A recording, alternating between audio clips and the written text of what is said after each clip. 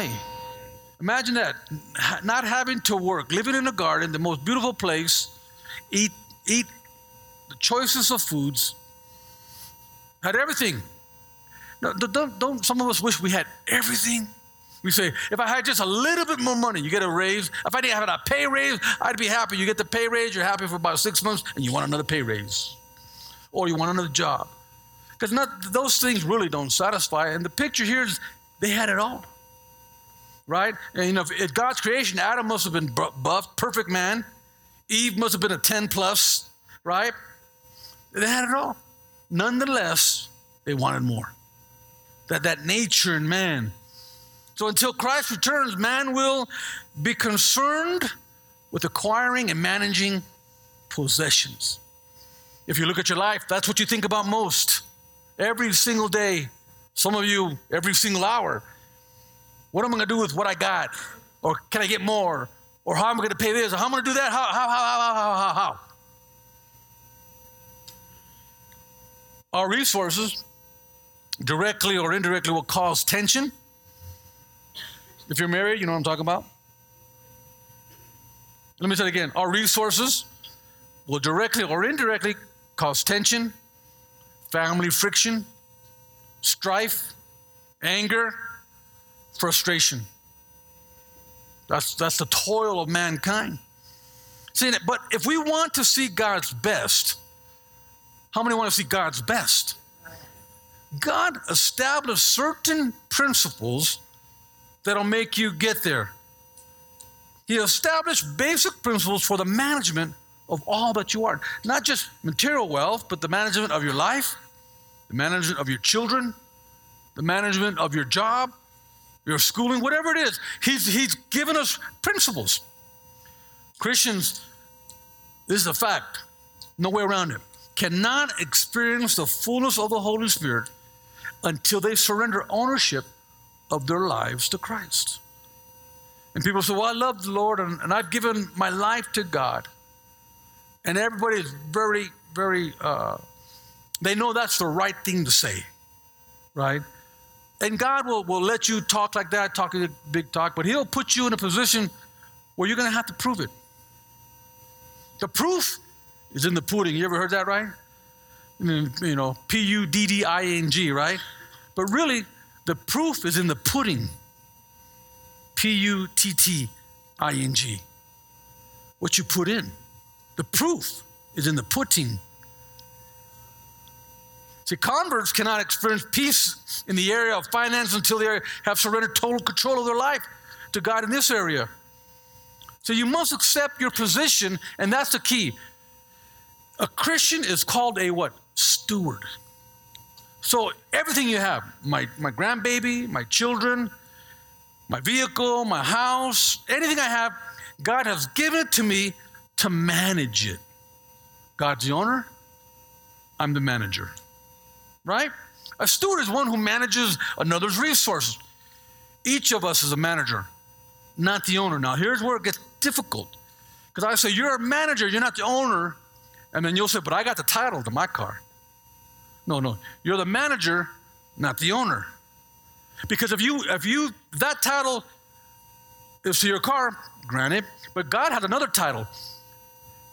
And hopefully your name is on it. The Bible says our names are written in the Lamb's book of life. That's the title you want to be on. So you go ahead and keep your car title. I want to be on that title. You get to choose where your name rests. God is the owner and we are the manager according to his plan. All the promises of God has made regarding his blessing in this area are predicated on the principle that we give up ownership. All the promises. Ownership. You know, it was a difficult thing when you experience this when my daughter was getting married. And it was like, everybody's all excited. You know, they're having the wedding and the bridal shower and the practice and they're going to dinner and everybody's all excited. But I had gotten past it. I was thinking about, dang, she's going to leave me and she's going to have to submit to that dude. You know what I'm saying? I said, I'm going to have to give my girl up. In other words, she's going to have to listen to him before she listens to me. So that was like hit me, and I got bum kicked. So they're all, you want to go to, my wife goes, you want to go to the practice? I go, no, I don't want to go to practice. I don't want to stinking practice. Why not? I want to go to, if I'm going to give my daughter away, I'm going to do it one time. I ain't going to practice.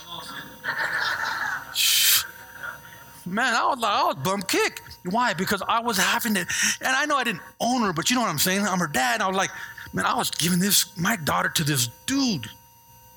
Man, I didn't want to give it to her. I wanted to sock him. No, but I couldn't do that. But then I think about that. I think of, how we are. Because God says, if you want me to lead and guide you, then you have to give up ownership of everything. Not just your daughter, not just your baby, grandbaby, but everything. Anything within your control, you have to give up ownership. And if you don't, then you really have said, I don't really want God to be my God. I want him to be, my counselor when I need it. But I'll call you when I need you, God. You just stay there, Let you know something. God is God. He is not the genie from Aladdin's lamp that'll come when you rub the belly or the lamp. He's not. And see, many Christians think that God's a genie. I need you, God. And then you, boom. Yes, do you need me? God's not a genie. See, we have to understand, no, he doesn't come when you need him. You have to need him all the time, give everything to him, and he will be with you always. He doesn't come to you, he is with you. And that's different. God, I need you. Wait a minute. If you don't need God, if he's with you, he's with you. How do you ensure that? You have to give your wealth to him. And again, don't confuse wealth with just your paycheck, because that's nothing. Especially some of your paychecks probably real low. I see some of your tithes. You must not get paid anything. Man, you better change jobs or something. What is wealth? When we talk about wealth, see, wealth is the proper attitude, or let's say what you have to have is a proper attitude towards what you have. That is wealth. It's not the material, the money. It's the attitude that you have with these things, right? So when you look at God's will, you can say, okay, I'm wealthy. How does God express his will through me? Does he express his will through you? So you have to ask your question. You go, well, how does he? Well, I come and worship him. That's not, no. That's not God's will. That's something you should do. That's your worship. Is God's will for the world expressed through you? Or do you just come to church and sing with the great band we have and the worship team? See, how you handle what you have, who you are, determines it. And it's all about an attitude. Because some people, they love their money. There was a chief accountant for one of the wealthiest men who ever lived, John D. Rockefeller, Sr. You guys all heard of him? Even if you got an F in history, everybody heard of John D. Rockefeller, Sr. And they asked his chief accountant, how much money did John D. Rockefeller leave? We know he was immensely wealthy, this man asked. And the accountant said this, he left everything. Everything. See, the pharaohs try to take it with them. That's why you have these temples and you have these mummies, right? And they try to take all their wealth with them. But I don't care how hard you try, you can't take anything with you. Yet we fight for these and we fight for these and we fight for it. Why? Because we think what? We're going to take it with us? Remember, I did that example. I'm going to use this cord. I'm going to take it off. Go right here. I want you to have this picture as I'm going. Imagine this is eternity. Eternity, right? That's eternity. Long way to go. And everything you are rests right here. That little tip. Can you see the tip? Everything you're fighting for right now, everything you think is so important, your cortinas, your car, your couches, your house, your children, your whatever it is, rests right here. And we fight for all this and forget about all that. Then you die and you have nothing over here. Oh, you had a lot here. And you fought for a while. You were tightwad. Scrooge, Dilla Scrooge. And you fought for that. And you have nothing over here. Nothing. How are you living? So that's the question you got to ask yourself. How are you living? See, the first requirement to understand wealth is to remember that we leave everything.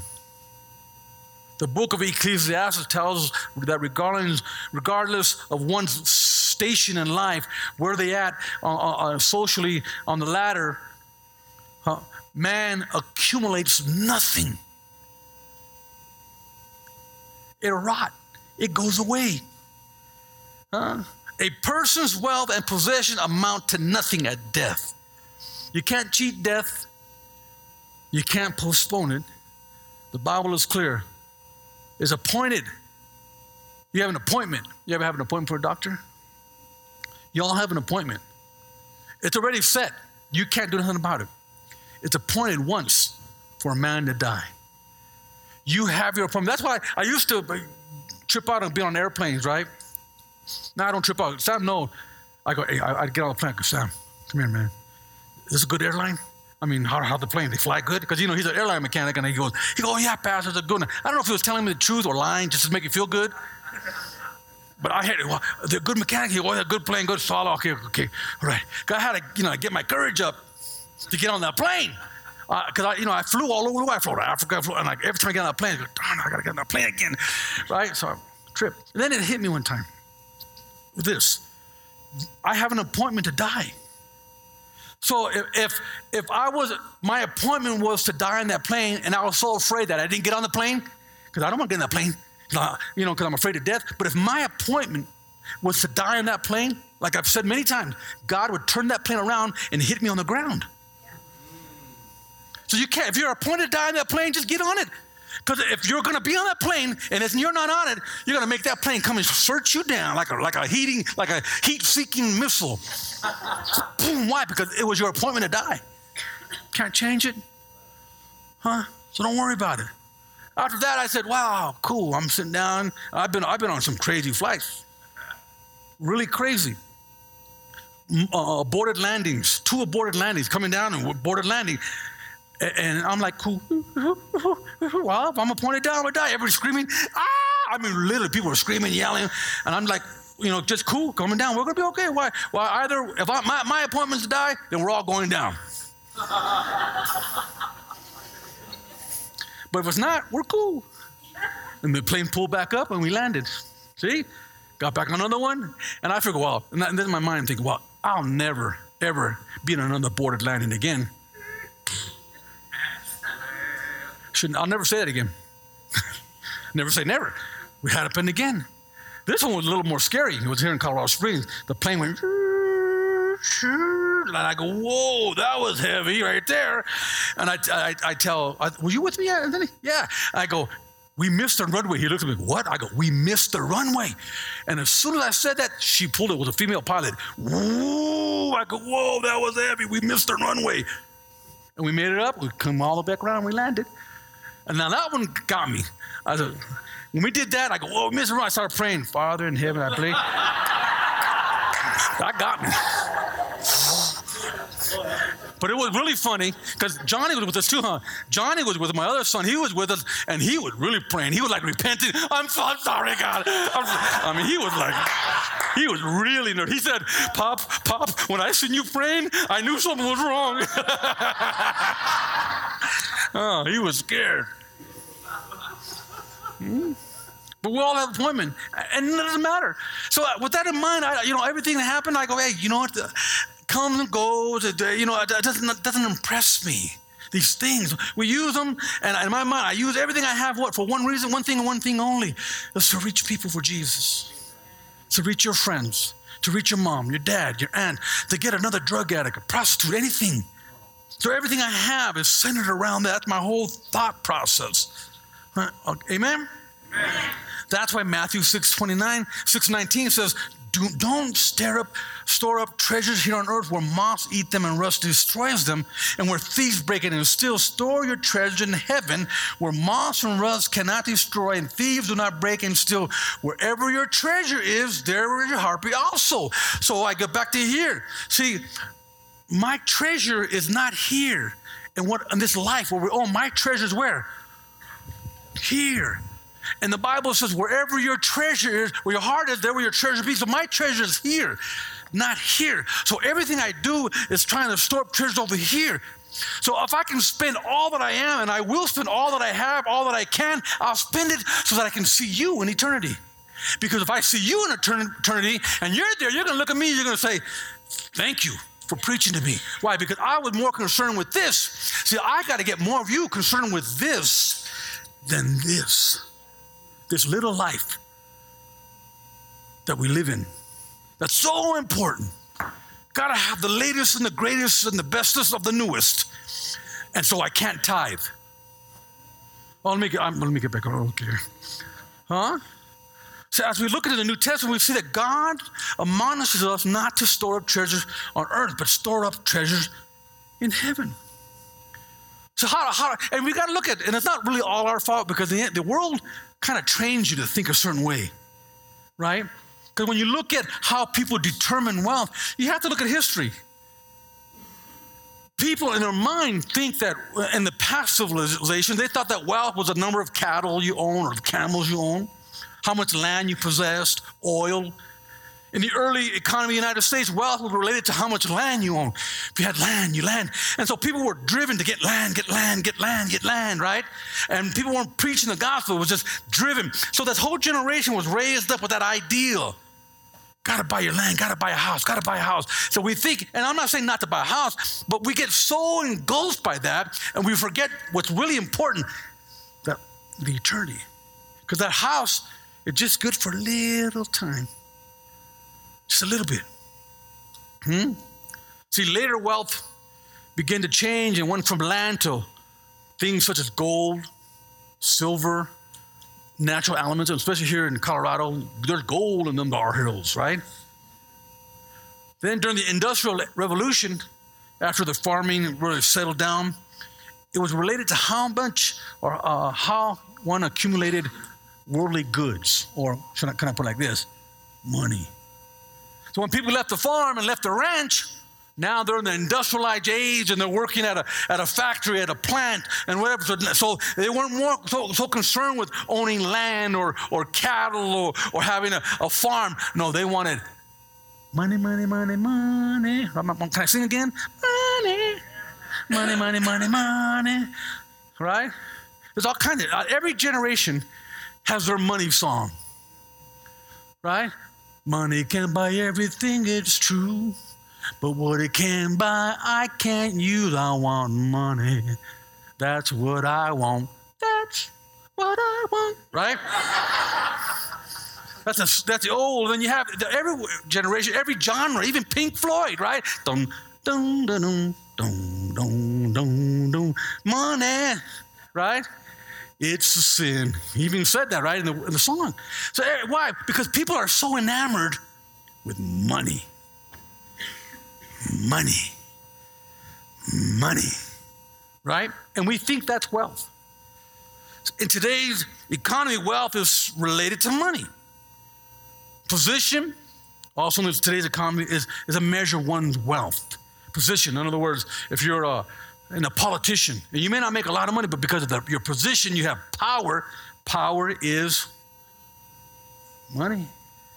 They'll make deals for you. They'll cut deals, amen?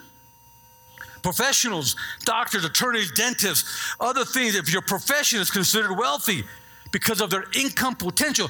If I go to school to be a doctor, and then you could go 10 years, whatever, 8 years to be a doctor, I can come right out of school, have $200,000 in debt, because that's what it'll take you to become a doctor. You come right out of school, walk into a bank and say, I just graduated from Stanford or whatever medical school. I have $200,000 in debt and I want to borrow $1 million. They'll say, sign right here. Here you go.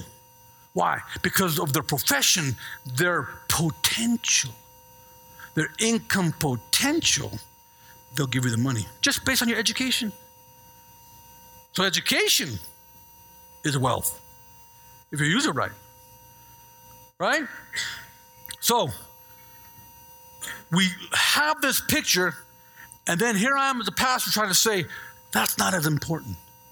Everything that you've been taught, I'm saying that everything that we've been taught that is more important, we look at those things, and I'm saying don't do it. See how hard my job is? Because history has taught that. Society has taught that. Everybody's taught that. What I just said is the most important thing to do. The battle continues, rages for your loyalties. Where your treasure is.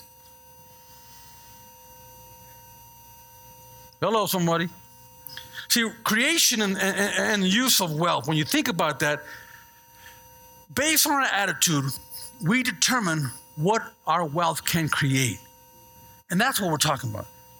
Because I'm not saying you want to be poor. No. But it's your attitude. What are you focused on? Again, let me get back to my analogy. What are you focused on? Your attitude. Are you focused on this little part of your life? Or you focus on eternity? No, God wants us to live good. Believe me, He does. He wants you to be blessed. He wants you to have the best. Whether the head, not the tail. He doesn't want you to be some poor pauper begging. No. I'm not saying that. But you have to have the proper attitude towards it. Because some people are just selfish. Can I say it again? Some people just, all they care about is themselves. Me, myself, and I. Right? And it's those type of people, believe me, have no place in eternity. See, wealth can be used to spread God's word, build hospitals, churches, feed the poor, take care of orphans. That guy, he was a quarterback for the Broncos. What's his name?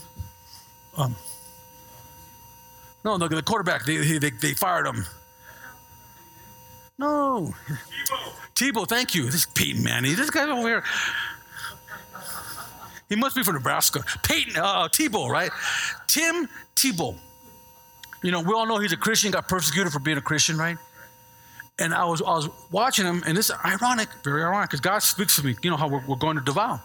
We're going to the city. Tim Tebow built a hospital in the city of Davao. Why? And I'm reading this, and the reason he built this, talking about he has wealth. He said, I'm building this hospital in Davao because my mother and father were in the Philippines as missionaries. She got pregnant, and the doctor said to abort the baby because her life was in danger. And she said, no, I'm not going to abort the baby. I'm going to keep the baby, and we're going to believe God that the baby's going to be held. That baby became Tebow, the quarterback. So he goes back to the Philippines, and he takes his wealth, and he builds a hospital. See, it's not the wealth that's the problem. It's the person that's the problem. What's your attitude toward this? Because wealth can be a blessing like that, or wealth could also be corruptive. It could corrupt you, right? Oh, wealth will corrupt. I always say wealth is a magnifier. See, if you're a good person, wealth will magnify how good you are. But if you're a pervert, maniaco, wealth will magnify it. Why? Because you have all this money. You can do anything you want. And wealth will magnify. What are you? See, some of you, I'm going to tell you, because inside God knows who you are, and you're not competent, but God knows, He's keeping you poor. Because if He gave you more money, you would run amok. Oh, yes, sir. Look at your neighbor and say, is he talking about me? Hello, someone. And see, what I'm trying to do is try to say you need the right heart so that when God wants to bless you, He will. Because He knows you have the right heart, you have the right attitude, and if He gives you more, you're not going to run amok. You're going to have the right attitude with what God gives you. See, Christians, wealth is what God entrusts to each of us. Now, from the world's perspective, the creation of wealth revolves around and includes self-will, the world, just me, self-will. How much can I get? What can I do? I want to build my empire. That's how the world moves. How much self-control, how much willpower, how much do I have to devote to gain this? It's all personal. We have I'm not trying to talk politics, but the two people running for office, wealthy, right? You have Hillary, or we could call her Billary, and Donald Trump. But they're both very, very self-centered, right? I mean, come on. It'd be like, Sam all of a sudden got wealthy, and everywhere we walk, we'd see Otero Shopping Center, Otero Apartment Complex, Otero Car. Although that's a cool name, we don't want to see it. We don't care. But Trump, Trump. What is it? Me. The same with Hillary, same thing. They use their power, their position, right, to gain influence. Why? To make more money. Hundreds of millions and billions of dollars coming to them. Because they care for us? So how are we going to use wealth? What are we going to do with it? Individuals who spend their lives chasing money end up frustrated and miserable. Well, you can chase it. Go ahead. After this message, you can say, I don't want to hear it. I don't like it. Well, that's all right. Go ahead with your bad self. And when you're tired of it and you're sniveling and crying, we'll take you back sniveling and crying. Chew on. No, I'm just kidding.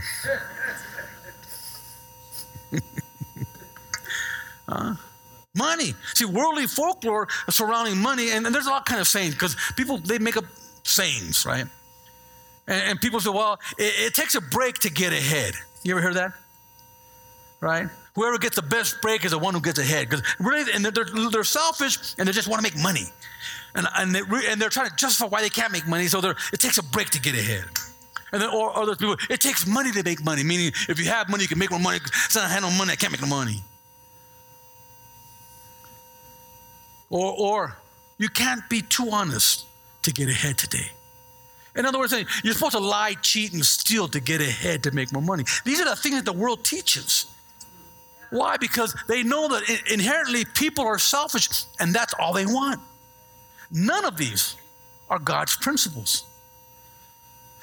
In fact, they are nonsense put up by those who seek to rationalize their behavior. Nonsense. The creation of wealth.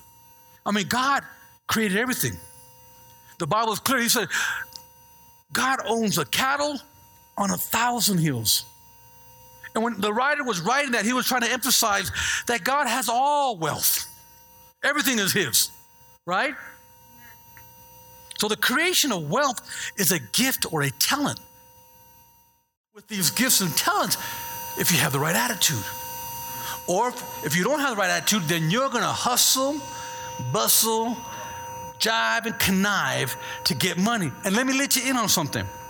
If you're a good conniver, you can make money, if that's all you want. My dad was always say this all the time when I was young, and I never get it. But he would always say, any fool can make money. He always say that. Any fool can make money. Any fool can make money. Any fool can make money. I go, what are you saying, Dad? He goes, but it takes a wise man to use it well. So we get caught up. We're going to jive and connive. And God said, no. Follow God's principles and you watch. You don't have to go after the wealth. The wealth will hunt you down when you follow God's principles. Right? See, in God's plan, it's attitude, not aptitude, that he honors. It's your attitude with God. The gaining of wealth as an end in itself is a poor investment in your life. If all you can do is work your whole life to gain wealth, that's a poor investment. You'll retire and die. The average lifespan of a person who's worked all their life after they've retired is about 6 years. Isn't that crazy? They work all their life, have all this money, and they die. You know who's happy? their nephew or their kids or something, because they can squander all the money, all the hard work that you did, boom, gone. And I've seen it in my family. You've probably seen it in your family. Somebody died, they hand the money down, and the kids just blow it. They blow it all. Why? Because they weren't following God's principles. They lived their life for the wrong reasons. I want to live my life for the right reasons. I want God to look at me and say, well done, my good and faithful servant. Come in. What's your attitude? Again, the gain of wealth as an end in itself is a poor investment of a life. So this required a great deal of time, the virtual exclusion of everything else if you're going to make money. Listen, any fool can make money. But if you're going to make money, I'm telling you how to do it the worldly way. You're going to have to cut your family, cut your friends, cut your hobbies, don't relax, and get busy. You want to make money? That's how you do it. How do I know? Because I did it. And that's a waste of a life. But so many people will do that. And they'll justify it. Well, I'm working extra hard because I'm bringing home the bacon. Listen, husband, your wife doesn't like bacon. She wants you. And what it is, but it's a man justifying himself, justifying his selfishness by saying, well, I'm taking care of my family. Yeah, you keep doing like that and you don't spend time with them, you'll have all this bacon and no family to feed it to. Some other dude will be raising your kids. And we see that all the time. Why? Because they focus on the wrong things. They're not focusing on God, training them in the way they should go. And let me say this, there is no correlation between wealth and joy. In other words, the more wealth you get doesn't mean the more happy you get. There's no correlation. Joy is irrespective of wealth. Money can't buy me love. Can't buy me love. No, no, no, no. Amen? So you got to have the right attitude. And God, and you'll see Christians that are following the right principles, they're blessed, they're blessed, they're blessed, they're blessed. Don't get disturbed by that. Just learn from them and do what they do. Don't get jealous.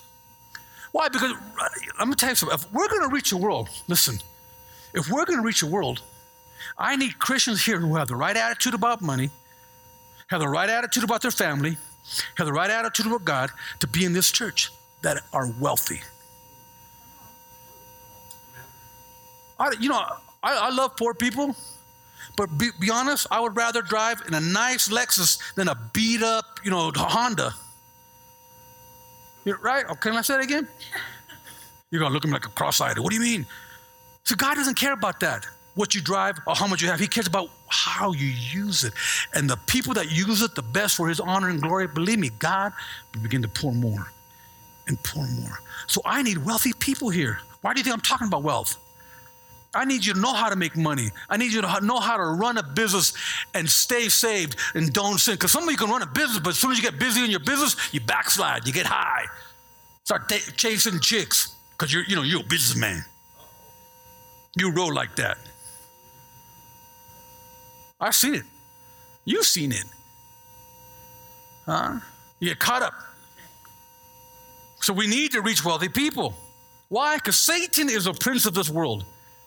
If all we do is reach the poor, then we are sending some extremely talented people to hell. If all we do is reach the poor and drug addicts, we want to reach the drug addict, but come on, folks. I like to reach the person who owns the tallest building downtown. Get that brother saved. Why? Because then we can do more. We can operate more if they have the right attitude. Well, I like to get Trump saved. All you need to give me one tithe. Hallelujah. Amen. Well, we'll plant churches all over the place. Amen. We'll put a rehab home right next to Tebow's hospital. That's what we do. See, Proverbs 10:22 reads like this. The blessing of the Lord brings wealth. Can I say it again? The blessing of the Lord brings wealth, and he adds no trouble to it. So there's the distinction. Because you can get blessed, and it could be the devil. And most believers, most people in this world, get blessed by the devil, not by God. How can you tell? Because you can see these believers come with this big paychecks, nice thing, but you look at what they're giving to God and it's nothing.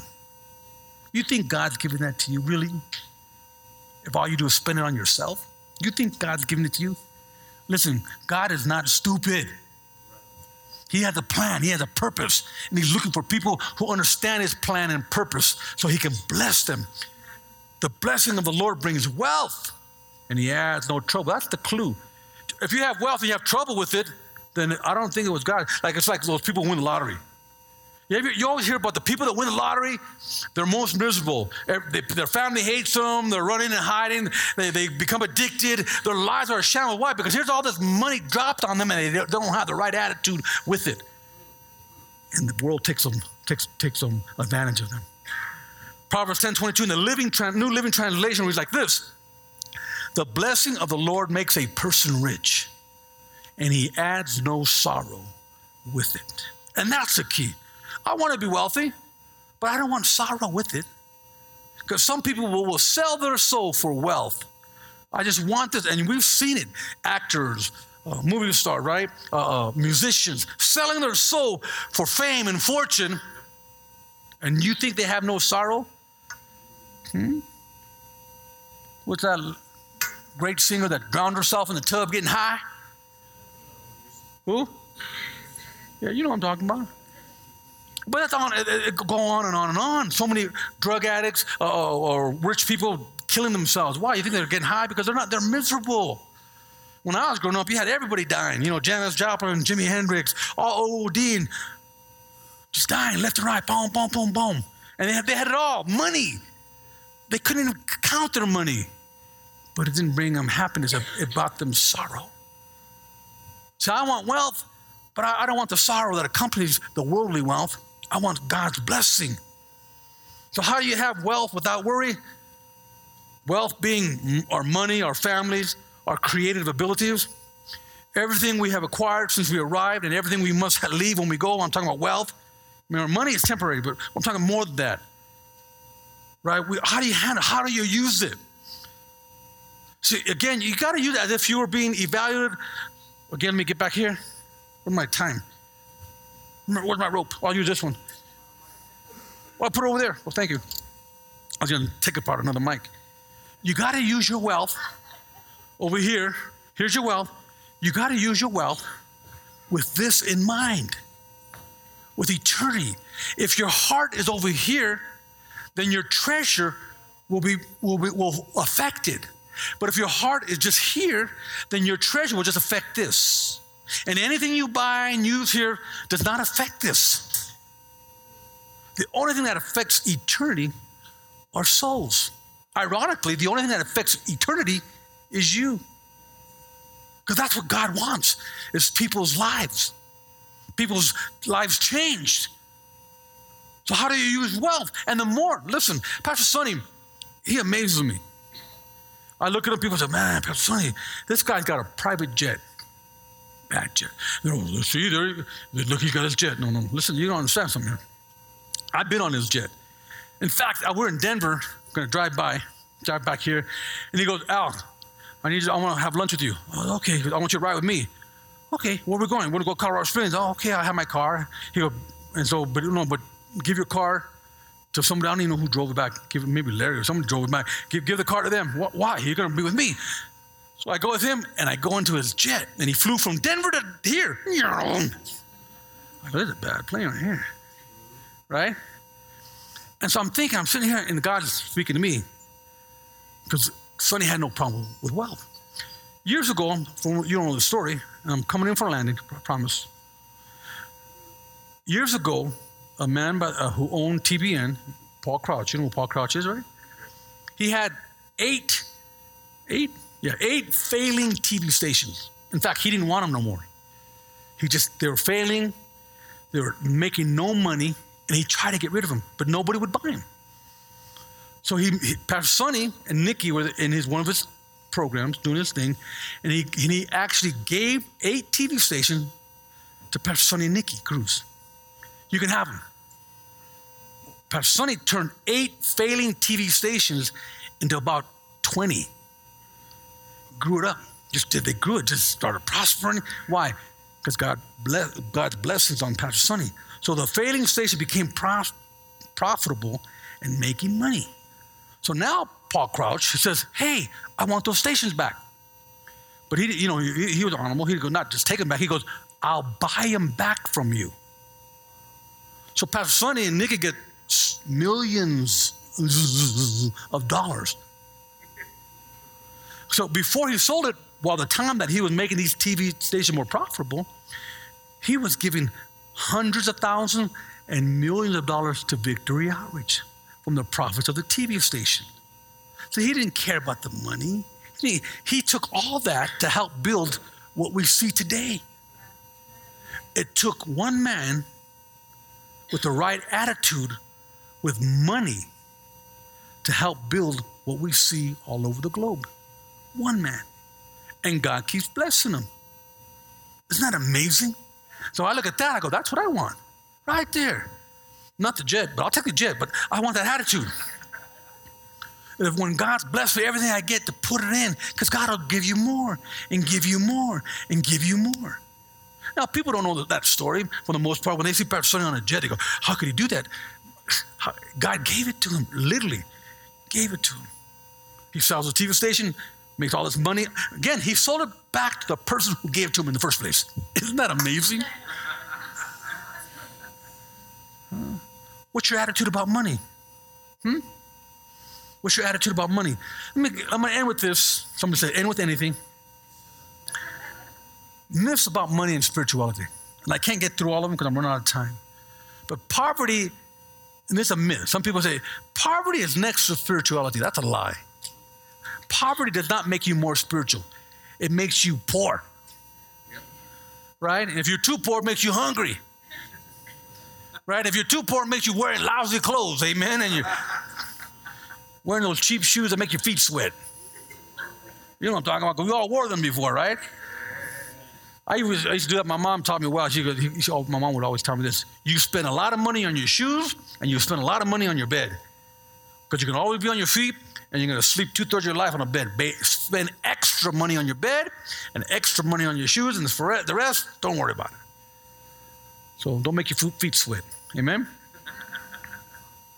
No, there is no inherent virtue in poverty. There are dishonest poor people, and there are dishonest rich people. So poverty doesn't make you more spiritual. God never impoverished anyone because he wanted to make him more spiritual. No. Sometimes being impoverished means just in a certain country you were born in. But he never did it to make you more spiritual. In other words, I'm losing everything because God wants me more spiritual. Shut up. That's not true. Amen? God never once relates spirituality to poverty. That's a myth. So don't buy into it. In fact, God lists the production of money as a spiritual gift. See, God condemns the misuse or the preoccupation with money, not the money itself. Amen? Second myth, money brings happiness. That's another myth. We talked about that. Money does not bring happiness. There's no relationship between money and being happy. Right? What money can do is postpone your happiness, your sadness. In other words, you're sad, so you go preoccupy your time. So you don't think about your pain. If you have money, you can postpone your pain, but it's still there. When you come down, it's waiting for you. Only God can take away the pain that hurts the heart of a man, the heart of a woman. Amen? 1 Timothy 6:17 reads, teach those who are rich in this world not to be proud and not to trust in their money, which is so unreliable. Again, 1 Timothy 6:17. Let me read it again. I like the way it sounds. Teach those who are rich in this world not to be proud and not to trust in their money, which is so unreliable. Their trust should be in God, who richly gives us all we need for our enjoyment. See, God wants us to enjoy life. He does. And he knows what we like to do. We like to enjoy life. He knows we like to go watch a football game, right? He knows you like to watch a basketball. He ain't tripping off that. We should do these things, but we should not exclude the work of God for those things. That's the difference. Because I like going out there. I'm going to enjoy myself this when the football season starts and the Raiders come to Denver and they beat them. I'm going to have fun. See, here with me? The Bronco fans are boo. Well, that's fun, right? We can have that. I enjoy, it's hard to get to a basketball game, especially a Warrior game with the Dubs in Oakland. I've been there years ago, but right now, man, they've been sold out. But I love to go to those things. But I would forfeit all that if I had to do something for God. I really would. That's not important. I got to do this. God will provide another time. But most people will forfeit the things of God, church service, a Bible study for these things. And they do it continually. And they'll forfeit all that for these things. And then when they're in trouble, they say, oh, God, come help me. They go back to the genie syndrome. Oh, God, I need your help. Rubbing the lamp. And when God doesn't show up, they get mad at God. Well, why did God let this happen? Why? Why? Because you're a tightwad, you don't give, you're unfaithful? That's why it happened. It's not God's fault, it's your fault. Right. Wow. Calm down, Albert. Amen? See, to be wealthy is not a sin. No. When God finds someone, I'm going to end with this, with a proper attitude, he blesses them with great riches. Proper attitude. God gave Abraham riches. He was the wealthiest man of his day. Job, who went through hell, he blessed her. He said Job had more in the second half of his life than he did on the first half. The wealthiest man of his day. God's not concerned with that. He's concerned with Job's heart. He was concerned with Abraham's heart. He's concerned with your heart.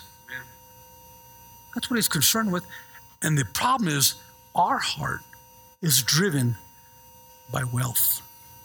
It's not driven by God. My prayer as we go through these things is that we correct the attitude about wealth. Luke 12, I'm going to finish with this. Then he said to them, Luke 12:15.